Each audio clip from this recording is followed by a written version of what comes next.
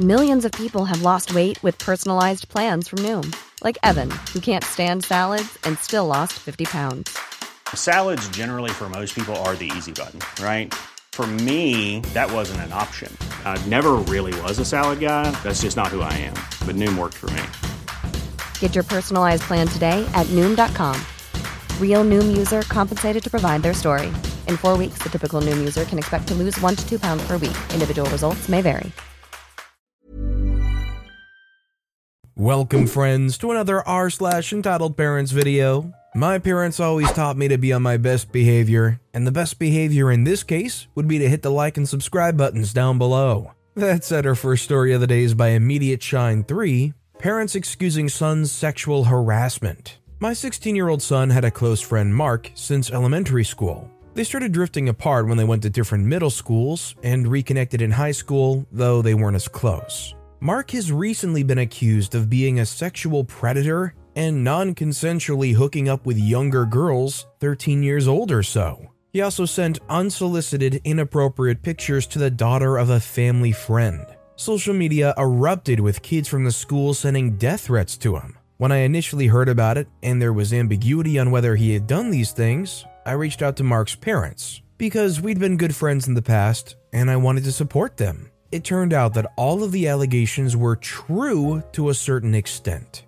My son chose to not continue his friendship with Mark and was straightforward in telling him. I thought I could just be a sounding board for Mark's parents, but it's really getting uncomfortable hearing them say things like, "Any adolescent boy would have done the same thing," or "The inappropriate pictures were a prank that meant nothing to him, he just didn't realize it would bother the girls so much." Today, Mark's father texted me wanting to vent about how all of his friends have disappeared on Mark, and it's costing him serious emotional damage to be isolated. I felt like he was passive-aggressive trying to shame my son for not standing by his friend's side. I wanted to go off on him. I've been trying to be polite and supportive, but seriously, what in the fresh freak? Do you think this is a situation where OP should reach out and be blatant about why people are leaving? Why people aren't standing up by Mark's side? Or do you think it's better served that OP just goes no contact with these people and just tries to ghost them? Let me know what you guys think in the comments down below.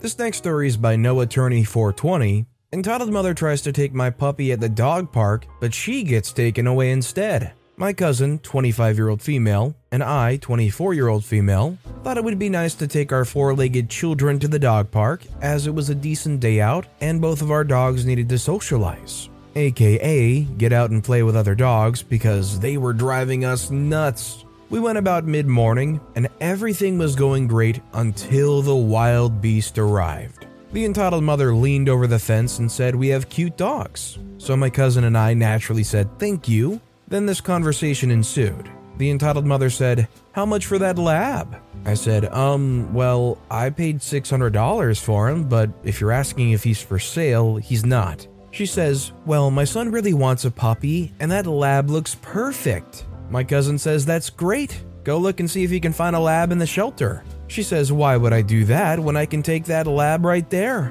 I say, you're not taking my dog. Where's your son anyway?"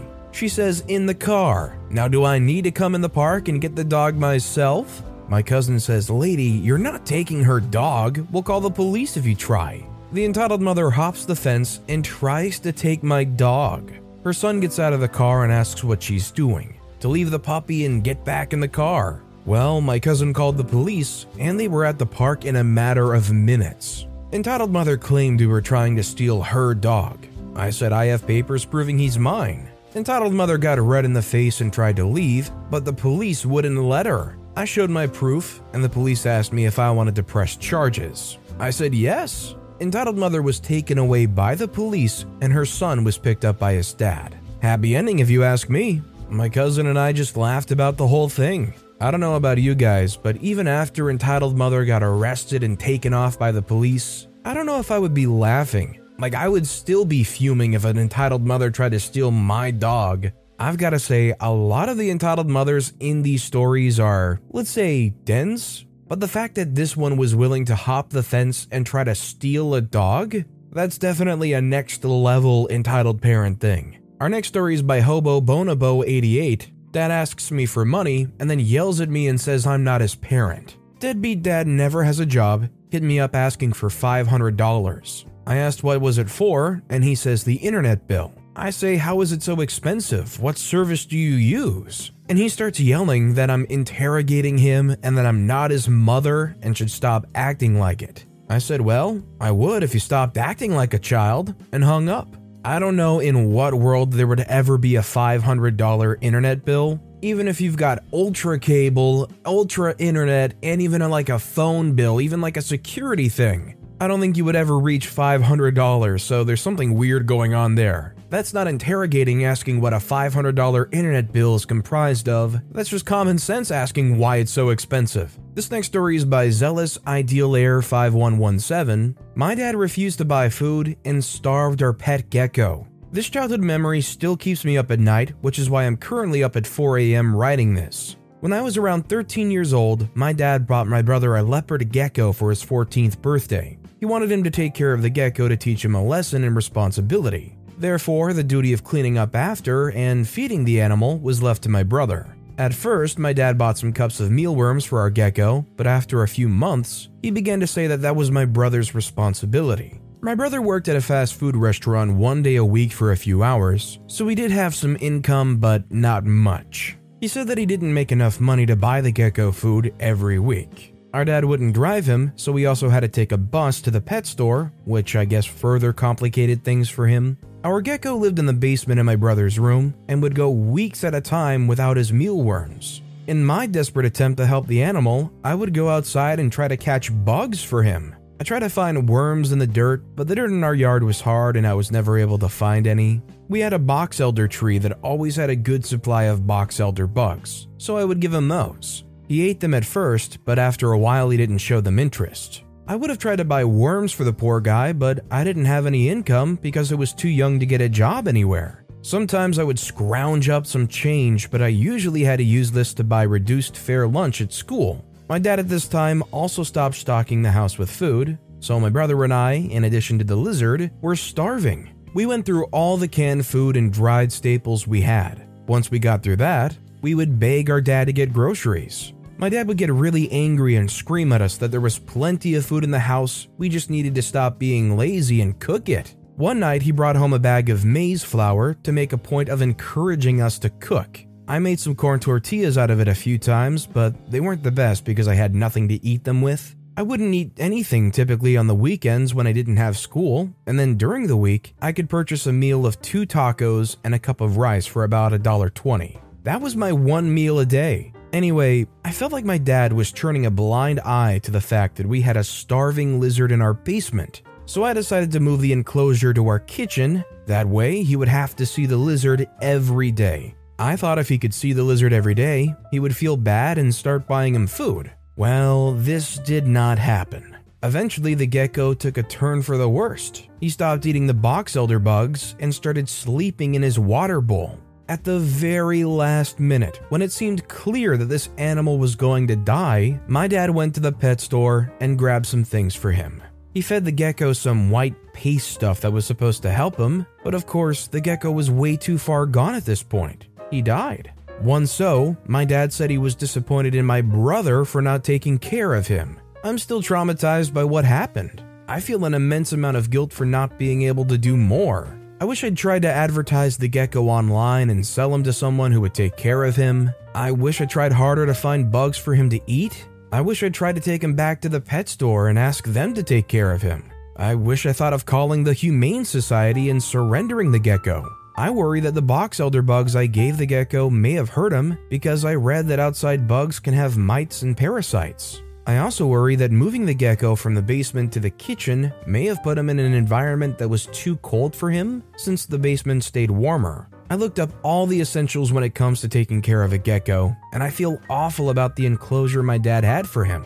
He only had a small heating pad on the side of the tank to keep him warm, and I'm sure that didn't keep the temperature high enough for him. I always feel sad now when I see geckos. I think while it's normal to feel guilty for not doing more, in the moment, OP was doing what they could, and honestly, the situation that OP was dealing with was certainly far greater than that of the gecko anyways.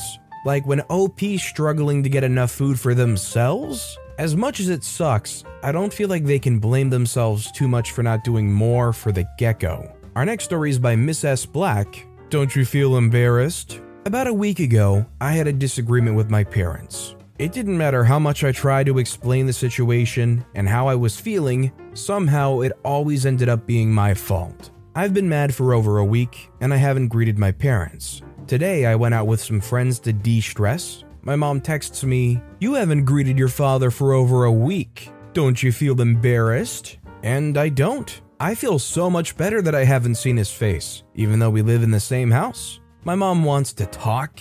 How should I approach the situation? I think the next course of action is heavily dependent on what they want to make themselves happy and what kind of reaction they're okay with getting in return, because frankly, if OP's happier not talking, honesty is probably the best policy in saying, "No, I don't feel embarrassed. In fact, I feel great." You might cause some fallout, but honestly, it sounds like trending in that direction is more preferable for OP anyways. And our final story of the day is by Taiho. We're paying for the hotel room, so of course we're allowed to go back there. So I work at a hotel kitchen. Had my fair share of run-ins with entitled people, but usually nothing exciting. Today's shift was a bit different though. As you can probably guess, pandemic means very little business, but we still get some families and their kids staying with us. And since we got quite a bit of spare time on our hands, I decided to get our show kitchen running. Do prep work and various egg dishes for our guests' breakfast there. It's great fun, especially for the children who might get bored sitting at the table with their parents sipping coffee for hours.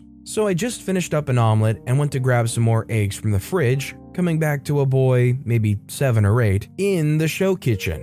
It does happen. Kids are curious and there's no door or anything since it's meant to be openly visible to our guests. I approach him, ask him what he might be doing. He said he's curious. So while I'm not technically allowed, I permit him to stay for a minute at a safe distance from any equipment and answer any questions he had. He was rather respectful, and even when I turned down his question if he could see the whole kitchen in the back, he was quite polite and accepted that he can't. Now, skip forward a few minutes, and an older lady who I assume is in her late 30s walks up. Thinking she wanted to order something, I of course enthusiastically greet her, but now I do wish I'd been hiding in the back like we usually do. I said, "Good morning, ma'am. What can I get you today?" She said, "My son wanted to see your kitchen. Why can't he?" I say, "I'm sorry, ma'am, but only hotel staff is allowed in the back." She says, "But why? He just wants to have a look around." I say, "Hygiene and safety regulations, ma'am. I'm sorry, but unless given permission from a higher up, I can't allow any of our guests into the kitchen." Entitled mother, already annoyed, said, "Then go and ask them." I say, "I'm sorry, but they aren't available at the moment. If you'd like, I can inform them once they come in so you can talk it over." At this point, she just loudly huffed and walked away, so I thought it was over. Oh, was I wrong. So about 20 or so minutes later, I was downstairs accepting a delivery and putting everything away, coming back upstairs into the kitchen, and you can all guess who I found there, entitled mother and her child walking around in the back of the house. Now at this point, I was getting quite pissed off, but tried to stay polite since it's how we have to treat guests. I say, "Ma'am, the kitchen's off limits for our guests. I must ask you to please leave and return to the restaurant." She says, "No, we haven't seen everything yet." The kid says, "Mom, I thought we were allowed." She says, "Yes, we are. We're paying for the stay, so of course we're allowed to see what the hotel has to offer." I say, "Ma'am, once again, please return to the restaurant. I would like to avoid trouble." She says, "Well, you're in trouble for denying us anyway. I'll talk to your superior about that." You could tell the kid was told by his mom that they're allowed. The confusion was written on his face, and in all honesty, I felt bad for him. If they'd waited so I could get permission, I'd have happily shown him around, especially since this line of work is struggling to find any new employees. Having given up on a trouble-free solution, I call up the reception desk on our hotel internal staff phones and give them the details. To my surprise, they actually told me to show them around a bit, so I did, ignoring the mom and just showing the kid the kitchen. Not too long after, a service colleague walks in, accompanied by police. Turns out they just wanted me to keep them occupied until police arrived and we could press charges for trespassing. As they're escorted out, the poor kid was visibly embarrassed and just went straight to his dad. who told me that she claimed to have had permission. Before they left, I made sure to grab a small bag of sweets for the kid. Told him and his dad that if they ever want to take a proper look, they can get in contact with management and we can get that sorted. I know it's not quite as exciting as a Karen kicking and screaming and throwing punches, but next to all the fake stories that seem to pop up, I guess real ones do seem rather bland. This is definitely an entitled parent just strolling into the back of a kitchen. Like, oh, we pay for our reservation here. We can go around in the kitchen if we want to. What kind of dumb logic is that? If they pay to go to Disney, are they going to try to walk around in the administration offices? They going to beeline for the employee doors? You gotta love entitled logic. But with that being said, that's all the time we have for today. So of all these stories I've read today, which is your favorite and why? Let me know in the comments down below. And if you haven't yet, if you could like and subscribe, that would mean a lot to me. Whatever you do, whether it's liking, subscribing, turning notifications on, all of it helps grow this channel and I appreciate the heck out of it. So until next time, I'll see you all tomorrow with some more stories.